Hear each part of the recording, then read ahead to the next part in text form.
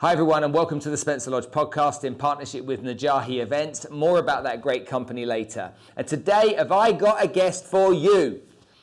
I love doing this podcast. It's been an absolute joy and a pleasure for the last, 3 years almost that I've been doing it.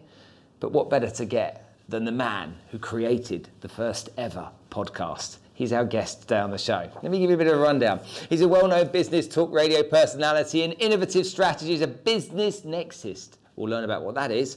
Okay, an international speaker and is considered one of the premier experts in emerging business technologies, new media and the digital economy. Goodness me, and he's a real connector. I could tell you an awful lot about him in this intro right now, but I'm going to cue the music and get stuck into this fantastic interview. Let's go.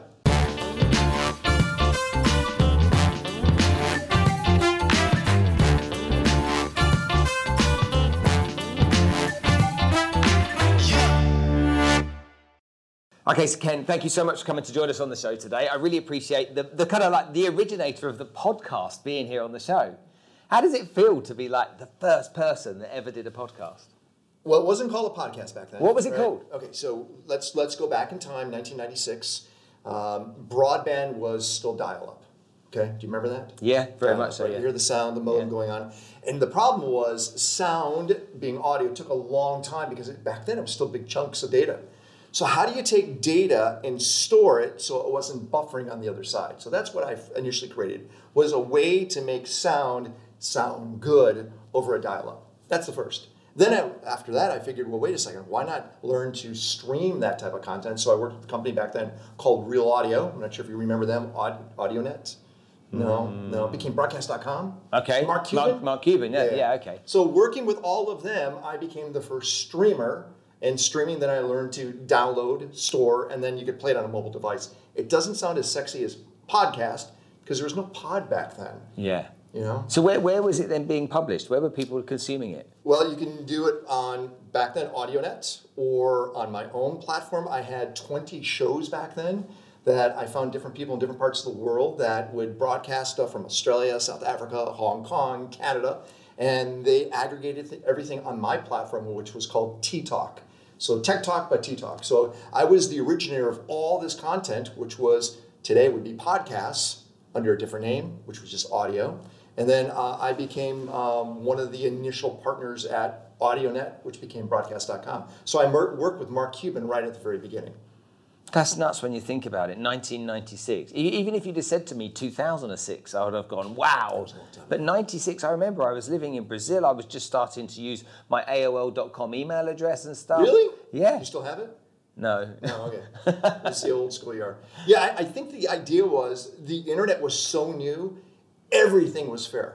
You know, because it was kind of what the imagination created, but the problem is what technology could deliver. We couldn't do a lot because AOL was probably considered the best graphics out there, if you remember, right? It was horrible. So, but even e-commerce didn't exist back then. You couldn't buy anything back then. So when we look at what did we do is we either looked at imagery, which took a long time for it to download, or we hoped to hear something. And I wanted to be on the hear something and then eventually the see something side of things. That's where it was. And then after that, everything just exploded. And I think because when Mark came out with AudioNet and became broadcast.com, and then Yahoo bought him, and I went to Yahoo, I was part of that team. Yahoo really was setting the pace for where things were going to go because it had leadership that saw way outside the box. You know, back then it was... Yahoo was the dominant monster. There was no Google back then. But I feel like I'm talking like ancient Egyptian type of information right now, right? Because it's so far back. Yeah. You used a mouse, you didn't have a keypad. Yeah. You had dial-up, which was that sound.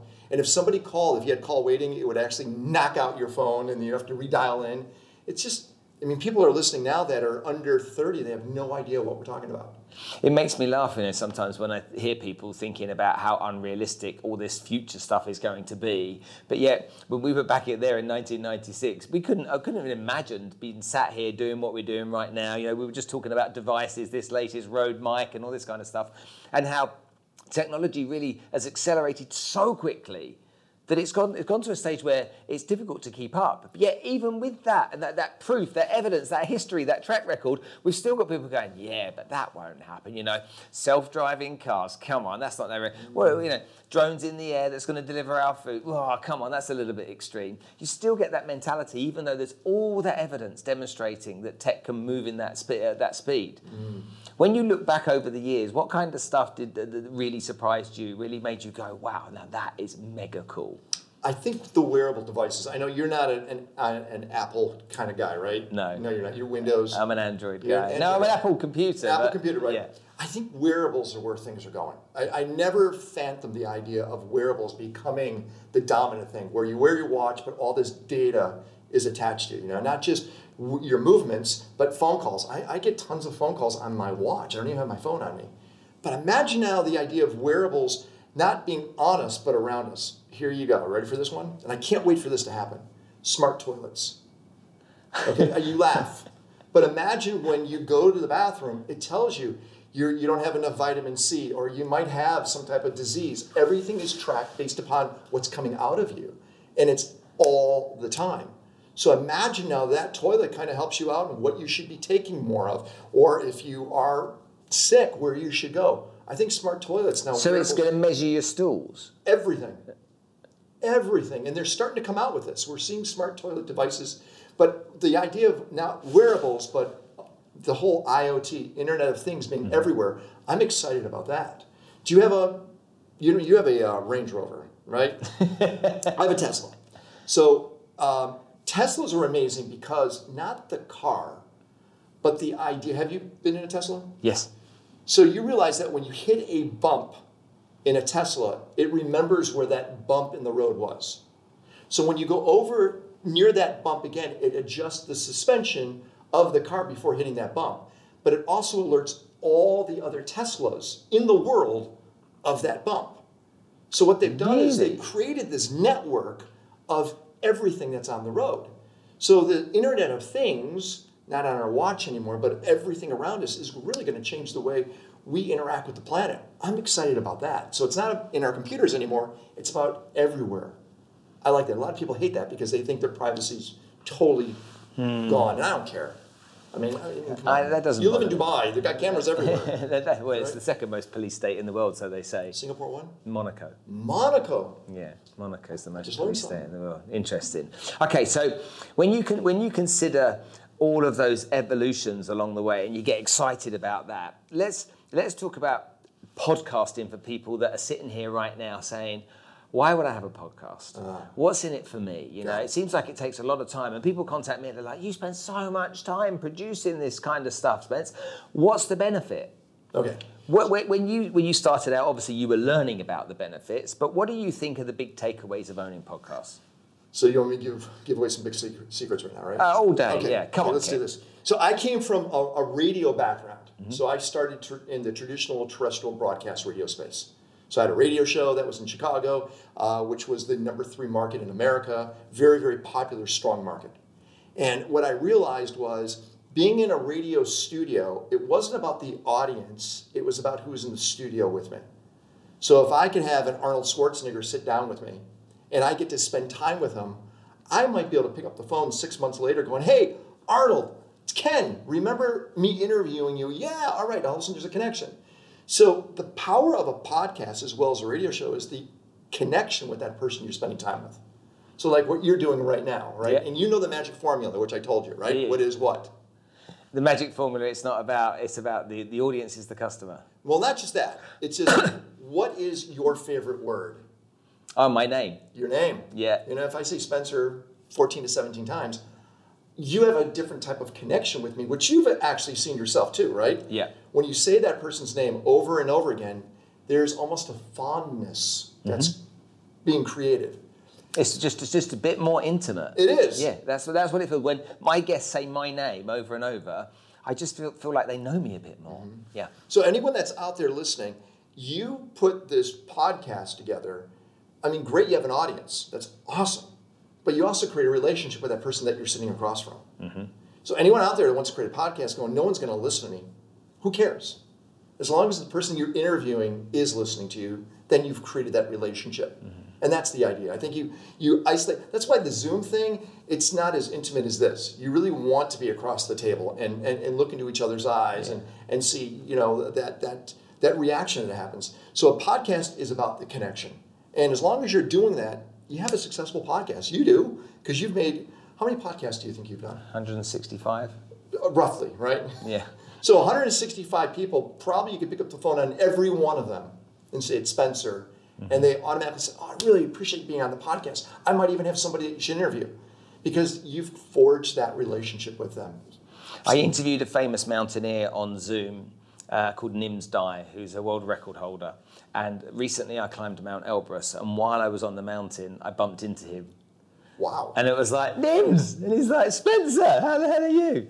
And I'm sat there on a mountain in the middle of Russia, okay? I've got Nims Dai, the guy that's the world record holder that I've had on Zoom. I've never sat with him face to face, and now I'm sitting having a cup of tea with him. That's amazing, actually. Yeah, absolutely. So I'll tell you some things that I've learned. So I've interviewed about 25,000 people. Yeah. Okay? Well, I've been doing this a long time, so 25,000. And I can tell you the top performers, the ones that are at the Elon Musks, the Jim Carreys, the Oprahs that I've interviewed, they've all shared commonalities amongst all of them. It's basically 5 things. Okay? So high performers, and you probably do the same thing.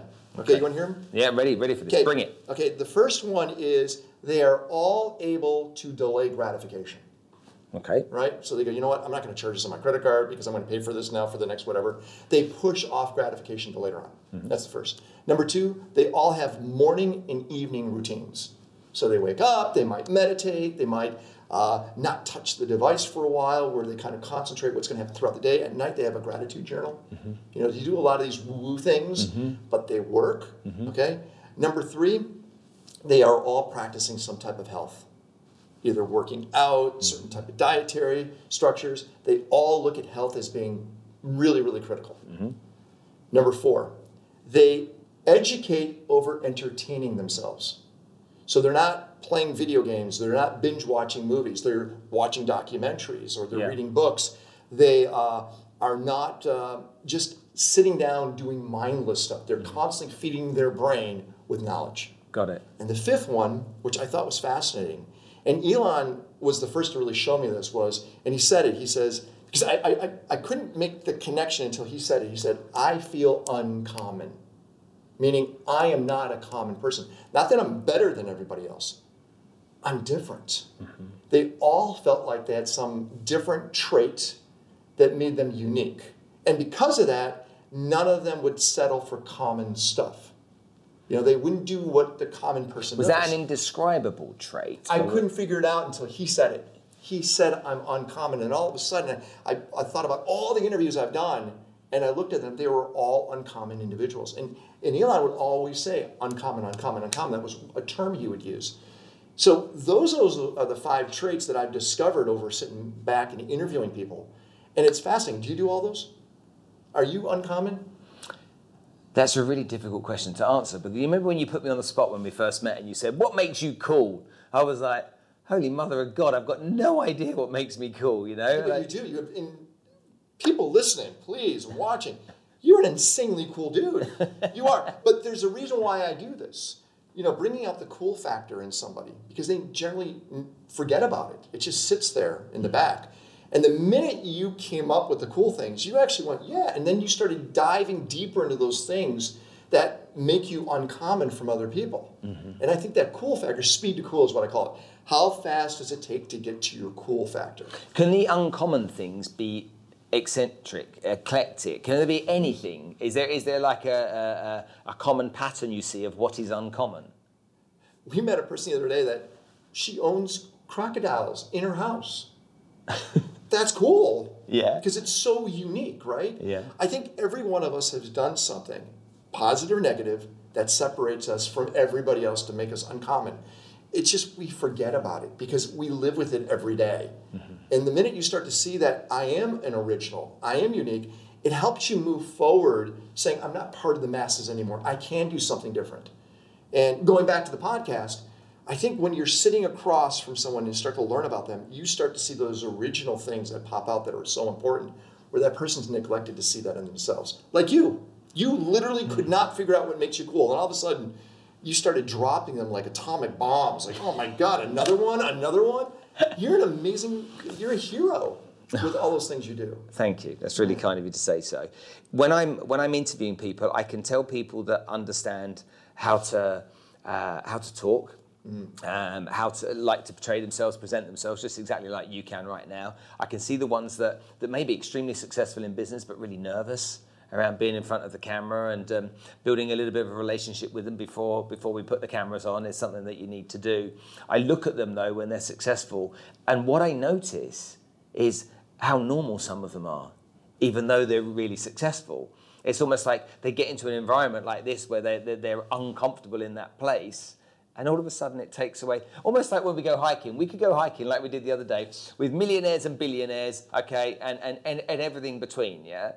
But it's a leveler. As soon as you're up there, we're all equal. Nobody's any Don't different. you love that? Oh, massively, I love that. Really. So going back to speed to cool, and I'm not sure if you want to touch on it later on, but I run a very interesting group. Yes, I'm going to talk about it. And when we get together physically, all the new people that come to this group, and there might be every Saturday about 25 to 30 of them, I put them all on a stage, and I make them give us their speed to cool.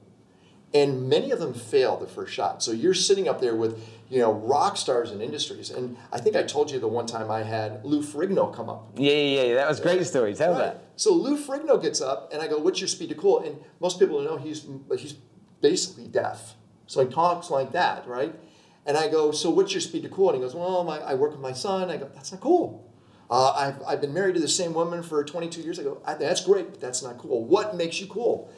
And he could not come up with this cool factor. And all of a sudden, you started to see him sweat and perspire. And he started getting pit stains, sweat stains under his shirt. I go, "Lou, come on. You got to come up with it." And it's like, it's obvious. He goes, "Well, I don't know. I'm the Hulk." And then everybody cheered. "You're the original Hulk." But he forgot about it. And it was almost like he made this passage to realize that it is what makes him cool right away. And everything else kind of falls in line. He's Mr. Universe and all those things. Once we know that cool factor, yeah, we're great. But all of a sudden he came right back down to earth, and he became everybody else's equal. And it's such an awarding, it's a reward to be in that equal situation. Your hikes is about equaling everybody out. And it really is. Mm-hmm. The irony is actually you're the one who's going faster than all of us. It kind of sucks actually hiking with you, because you're thinking, oh, there's this old guy, he's going to go lead the hike even though I'm older than you. And you are literally a gazelle on these hikes. Yeah, okay. Don't go on a hike with sponsors. It's going to embarrass you. So, to me, since I met you, so I turned up at our friend's house, and you're there, you're eating breakfast or whatever it is. I meet your other half, and you ask me what makes me cool within 30 seconds. For the next hour, you mess with my head. Okay, telling me stuff, teaching me stuff that I'd never heard before. It really blows my mind, and I'm sitting there going, "Who the hell is this guy?" Around my buddy's house, and who is this guy? You are many things, but you're a master networker, really, aren't you? Well, I hate the word networking. Okay, use another word for it. Connecting. You're a master connector. And there's a reason why I use that. I would say a super connector. Networking, I think, is very shallow. It's giving somebody your name card. You look in your mind, you go, all right, I'm going to file this person into this category, and this is where I'm going to use them in the future. Connecting is what we did. I learned about your passions. I learned about your kids. I learned about why you're here, some of your failures. And all of a sudden in my mind is, where do I fit this guy in my life? How does he become essential for me as a friend? And I think when we start to connect, we start to see those areas where people fit into your life, not your business. Business comes secondary. So I like to connect with people. I like to find out where they are on their spiritual journey, or their professional, or where their path is. Because I think all of us could change the course of somebody by just a little turn without them knowing it. Did I tell you about Antonio Marcuccio? No, tell me. Antonio Marcuccio lived in the 1800s. He developed this device in 1855 that basically was this box. And this box had these long tubes that went into different rooms. And if you went to one tube and you would sing, it would go through the tube to this box, and way on the other side of the room you could hear the person sing. And that's all the device did. if you talked, the circuit would break.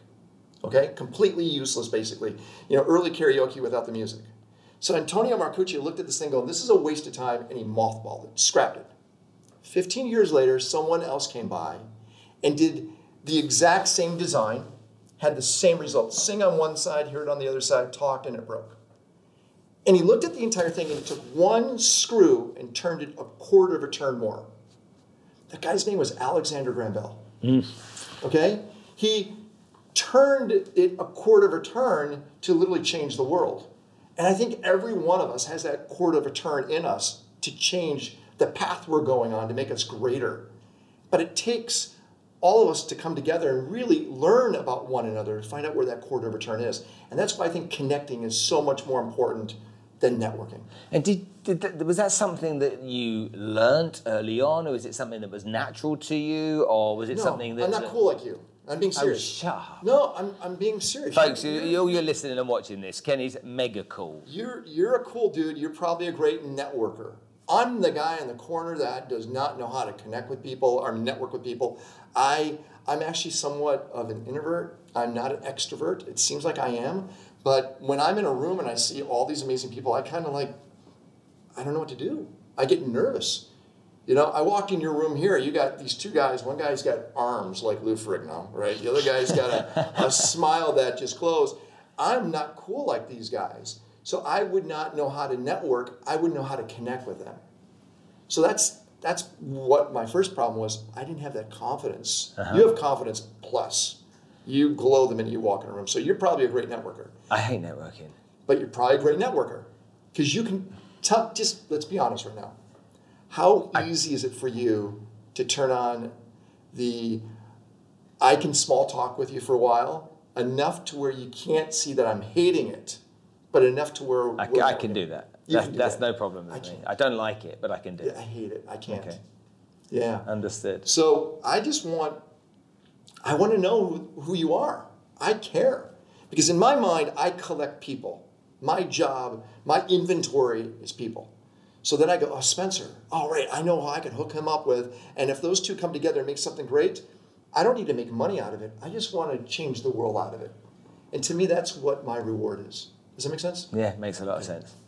That's very powerful as you say that.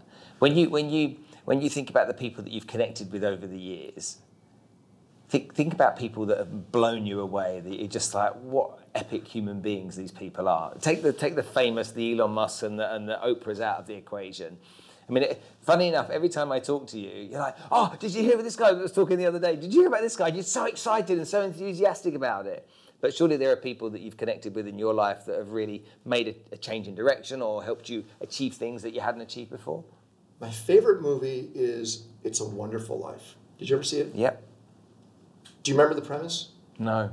The premise was this person wishes he was never born because it was really stressful during this time in the movie. And so he was about to commit suicide. And this angel named Clarence said, let me show you what the world would be like if you didn't exist. And people weren't married because they never met. People didn't live in that town because he never connected with them. And it was almost a black and white world to where it was a colorized world when he was there. And I feel that regardless of where my place in the world is, I know that I brought couples together. They have kids, and those kids are having kids. I know that I was the originator of that. Now, am I making money on those things? No, because that's not what drives me. It's to see people do things together that are great. That's my driver. But I know that if I'm not around, lots of things would never have happened that are great. So I can't put my finger on one thing. Mm-hmm. Tons of things. And what I do is, I have this group, can I say metal? Yeah, of course you can, yeah.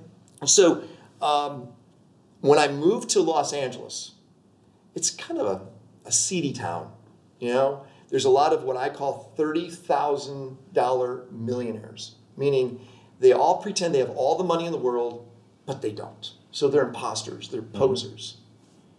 And when I went to LA, I realized that I can't associate with people that are fakes. How do I find people that are real? Mm-hmm. So I started a small group of just people that I met that I felt like they were accountable to one another. Mm-hmm. Started on a Saturday, started with 3. By the end of the month, it was 20. By the end of 3 months, it was 150. By the end of the year, it was 300 people. We would get together every single Saturday for a breakfast. I took out restaurants.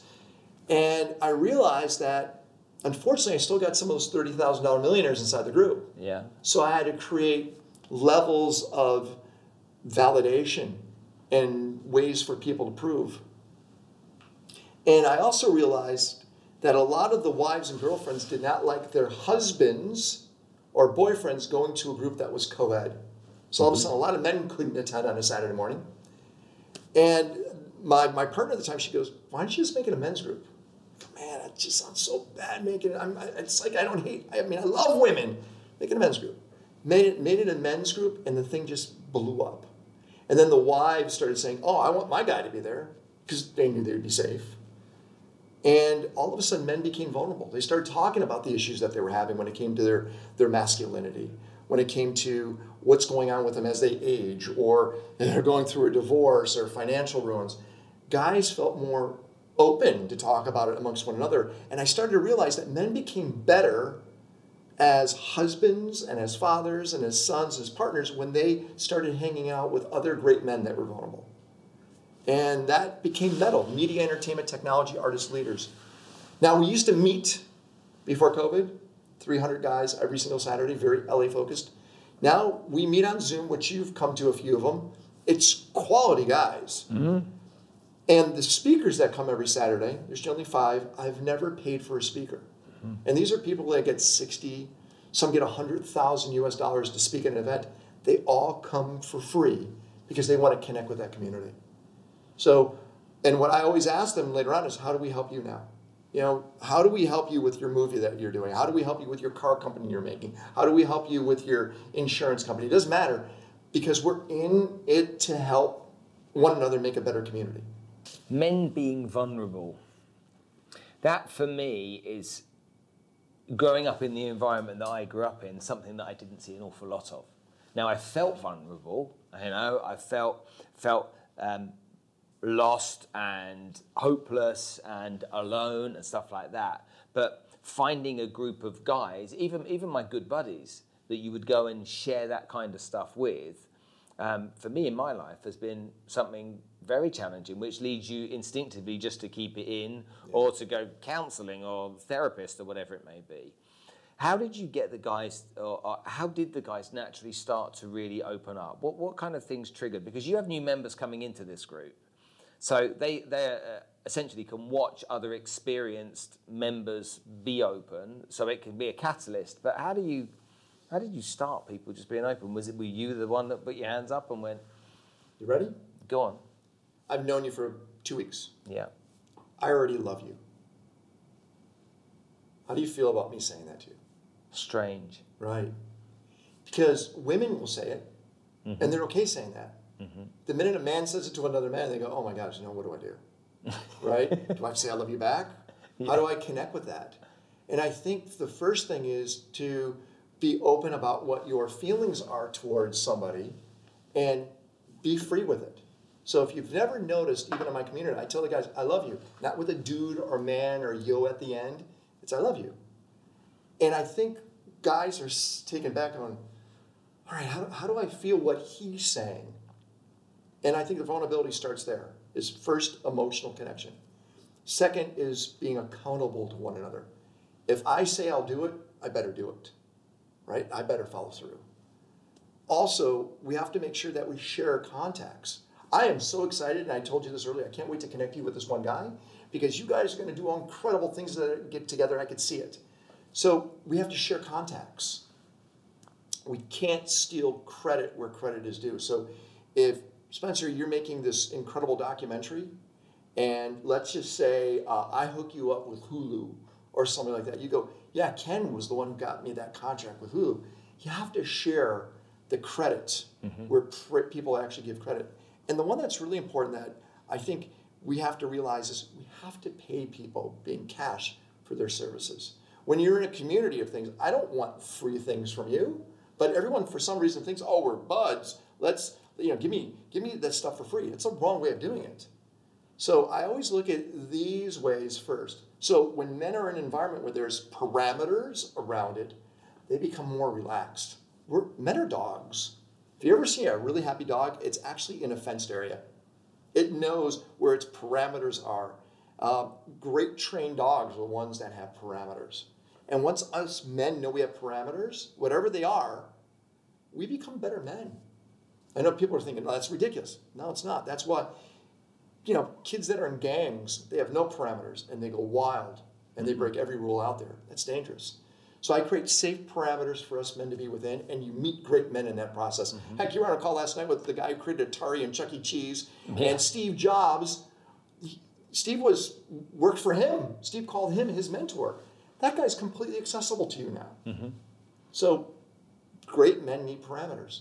Everyone's very humble in the group as well, though. You wouldn't know. You know that what's his name? Prince Stas. Oh, Stash, yeah. You're like, go check him out. I Googled him and I found out that he spent his time hanging out with Mick Jagger and the Rolling Stones and comes from royalty. I don't know where he's from. Is he Austrian or? No, he's British. How about this? Wherever you go and you say that you're part of that group, watch how walls go down. Like Akon's part of the group. I know a bunch of guys that go to Con and they're at some party and Akon's throwing it on. They go, hey, I'm from the metal group. And Akon, come on in. Things just change. And it's because of the accountability to one another. Now, I suggest everyone should create a community like this.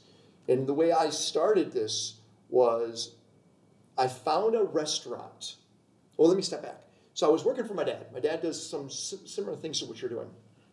And if anyone knows when you're in financial services, generally what you do when you start is you use your friends and family to bring them on, to sell them the services, financial services. Problem is, all my friends and family were my dad's clients because he did the same thing, right? So I had no resource pool to go after.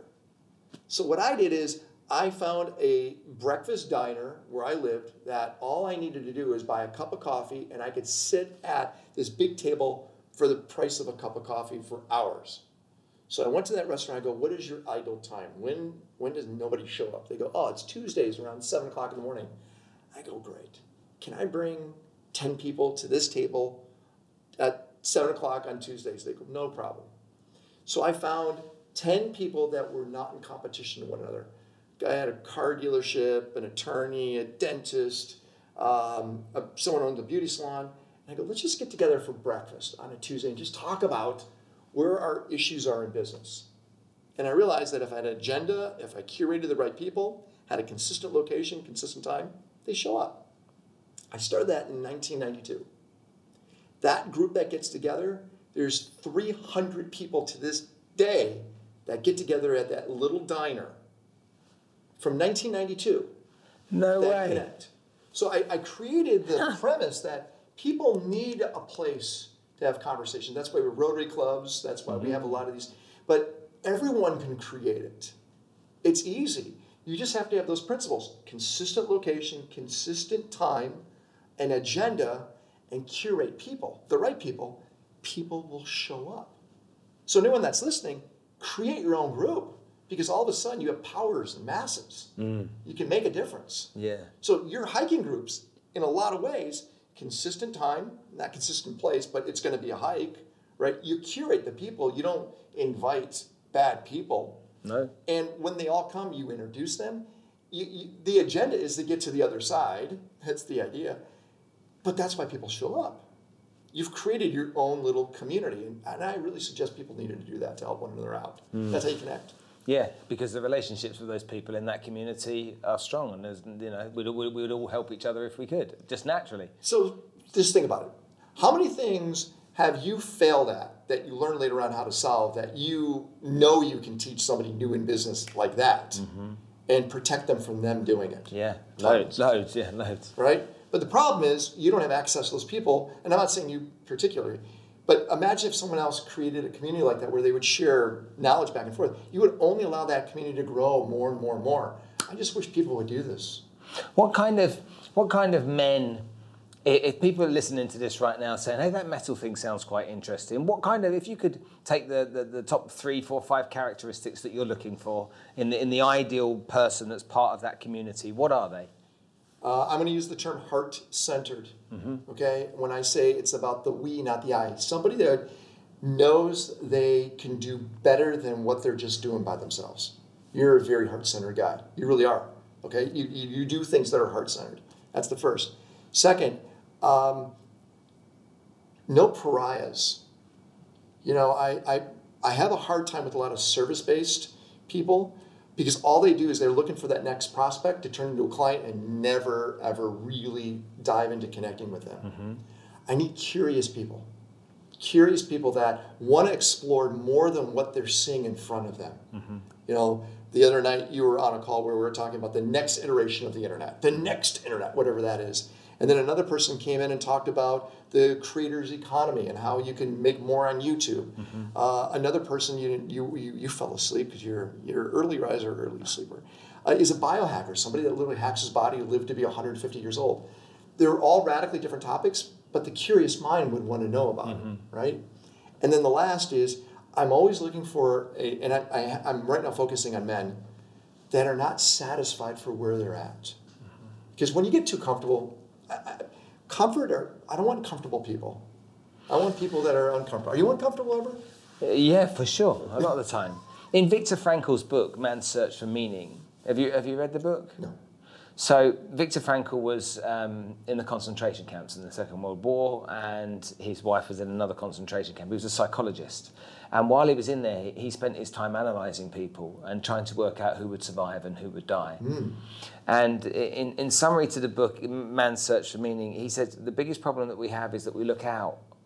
We're looking outwards rather than looking inwards. And actually, the more you look out, the further away you go from you finding your meaning and your purpose. So the book educates you on how. It's a very powerful book, and the book educates you on how to find your meaning. A lot of people, the service-based people you just said, you know, it's a tool to get more business, which to me, I find really frustrating because it's like everyone's looking for the next deal and everyone's looking, and that puts people off, doesn't it? Absolutely. It puts people off being part of stuff like that. It's like, don't want to be involved in that. Someone's going to try selling me stuff. So it's endemic inside that space, it seems like, right? Yeah. You know, the real estate market and the finance market, it's like, all right, I'm going to find a way for you to benefit me, not for me to benefit you. And that's where I think the switch. This is when you call it networking. There's something that I refer to it as prospecting versus networking. To me, prospecting is I go and join a group to try and find some clients. Networking is I go and join a group to try and meet people that are like-minded, that I can build relationships with and add value that's to. positive. That would be connecting them. Prospecting is a little more shallow. Okay, my last question today is, being British and growing up and living overseas in many different countries, we touched upon something when we were climbing the other day about the fact I'm sat here in my house in Dubai with an American. And you spend a lot of time overseas. You've been in Bali for God knows how much time. That seems to be your second home or even maybe your first home nowadays. But we don't see Americans travel. We don't see Americans go and live and work overseas like we do every other nationality or many other nationalities. Right. And there isn't the language barrier like maybe a Brazilian might have or a Russian might have, where they're in a country where that's not their mother tongue works there. Why do you think it is that you've got a country that has created so much of the entrepreneurial space, so much of the technology space, so much, it leads the world in banking with JP Morgan and Goldman Sachs and on and on and on. Right. Why do you think it's so hard for Americans to get out there and see the world and see what the world can offer them? Comfort. But I also think it's our educational system. Our educational system is not allowing the kids to think more global. I think that television has really hindered the process. I think our media has caused the United States population to fear what's going on beyond their borders. I mean, there's a whole bunch of things. And I think the idea of turning off to tuning in is really important. If we could turn off to tune into the rest of the world, it's great. Let me just tell you what I used to do with my kids. So when my kids were 10 years old and 7 years old, I started out when my son was 10, every week, we pick one day of that week and we turn it into International Day. We pick one country, and that entire day, we ate that food, we learned that language, the words in the language, we found a store that sold those products, and we got on a map and we learned everything about that country. So over the course of a year, we've learned about 50 countries. Over the course of 4 years, we hit the entire world. Awesome. And it gets hard. You know, you're going to Benin. It's hard to find a Benin restaurant, right? Yeah. But my kids now, my son, who's an American, lives in northern Italy. My daughter, who turned 17, I think she's been to 20 countries already at 17 years old, right? I know my kids will outpace me and have a passport that thick because I did not allow the pressures of what the typical consumer American consumes. Mm-hmm. I made sure they saw way beyond that. But I wish there were more parents like me in the States. They're not. You being British, how easy is it for you to go to France? How easy for you to go to Ireland? Scotland, you could just drive there. Drive to France. Right. America's not like that. You know, you only have 2 countries you go to is Mexico and Canada, and they're not really that much different than what America is other than the languages. Mm-hmm. And that's what I love about where you're from is you were raised to be everywhere else. Americans aren't. So it's sad that you meet somebody like me and go, wow, you've been all over the place. And it's so unusual. And it is. And I wish that would change. Yeah, me too for sure. Now you're here in Dubai, you were involved in GITEX, sorry. GITEX, yeah. And how did you get involved in that? Because that's a massive event here in the UAE. We had 100,000 people show up in this event in 2021. We're already starting to plan next year's event, which is going to be even bigger. I'm a speaker. I speak all over the world. And I came to a GITEX that I was invited to, and I literally went up to the managers. I go, you're doing this wrong. Let me show you can do it better. And they're always taken back because everyone thinks they're doing it the right way. And then I threw some ideas out. They go, we'd love for you to help us out with that. So I always will prove myself. And this year, we brought some incredible speakers from around the world. Next year, just as good. I'm already planning who these great speakers are. And I believe that Dubai, you've been here for 16 years, 17 years. This is a really unique city. And I'm not saying it because we're here. I'm going to tell you the truth. I believe that if we look at the world over the last 2,000 years, there's always what's called the new Rome. So Rome was the center of the entire universe at one point in time. And then something took it over. It was like Constantinople, but in the next Rome. And then it would have moved to Paris. And then it went to London. And then it went to New York. Then it went to San Francisco. I believe the last new Rome was Los Angeles. I really do believe that, okay? Because if you wanted to launch a book or you wanted to have some type of power, you had to go to LA for a while. It's gone. I think Dubai is the new Rome. Because Dubai is what's called a pull city. It pulls in all this incredible talent because of the events, because of the real estate, because of tourism. This is the new Rome. And this is the right place to be right now. I don't know how long it would last that way. But you're in the right place, and I hope people from my country will see that. But boy, has it been marketed the wrong way. It really is. If you go to anyone in North America and ask about the Middle East, Dubai, they'll say that women are treated bad. You know, I'm going to get kidnapped. I mean, it's just crazy the stuff they see because of Rambo movies and all that. Yeah. But the minute you're here, you realize that this is a new paradise opportunity. And I hope people like you will really open up the eyes to people in my part of the world to show them how great it is. Yeah, I appreciate being here. I really appreciate you taking some time to come and talk to me today. I know we've chatted on hillsides and chatted in people's living rooms, but you really impacted me when I first met you, and I want to thank you for that. Thanks, sincerely. I appreciate it. Ladies and gentlemen, Mr. Ken. Thanks, buddy.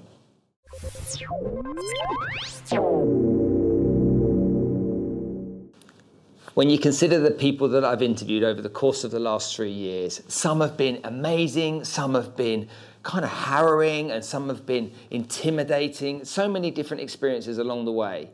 But you've got to agree with me, chatting to Ken for the last hour has been an absolute pleasure. The guy, since the moment I met him, has brought me interesting people. He's told me more about myself than anybody else has in the course of the last few years. And he's just a kind, warm and humble person. I hope you've enjoyed this episode as much as I enjoyed making it. Now, if you're listening to this on iTunes, then please give us a 5-star rating.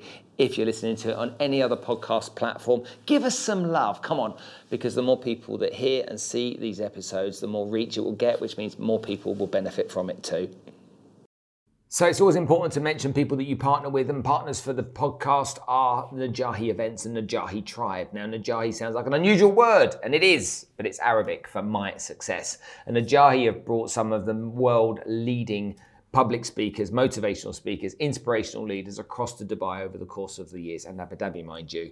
And Najahi brought, I don't know, people like Tony Robbins, ever heard of him? Okay, Nick Vujicic, No Arms, No Legs, No Worries, Lisa Nichols, Prince EA, Jay Shetty, Alicia Keys, and people like this. And they bring them in and they run events. And from those events, we go and we learn from these incredible people.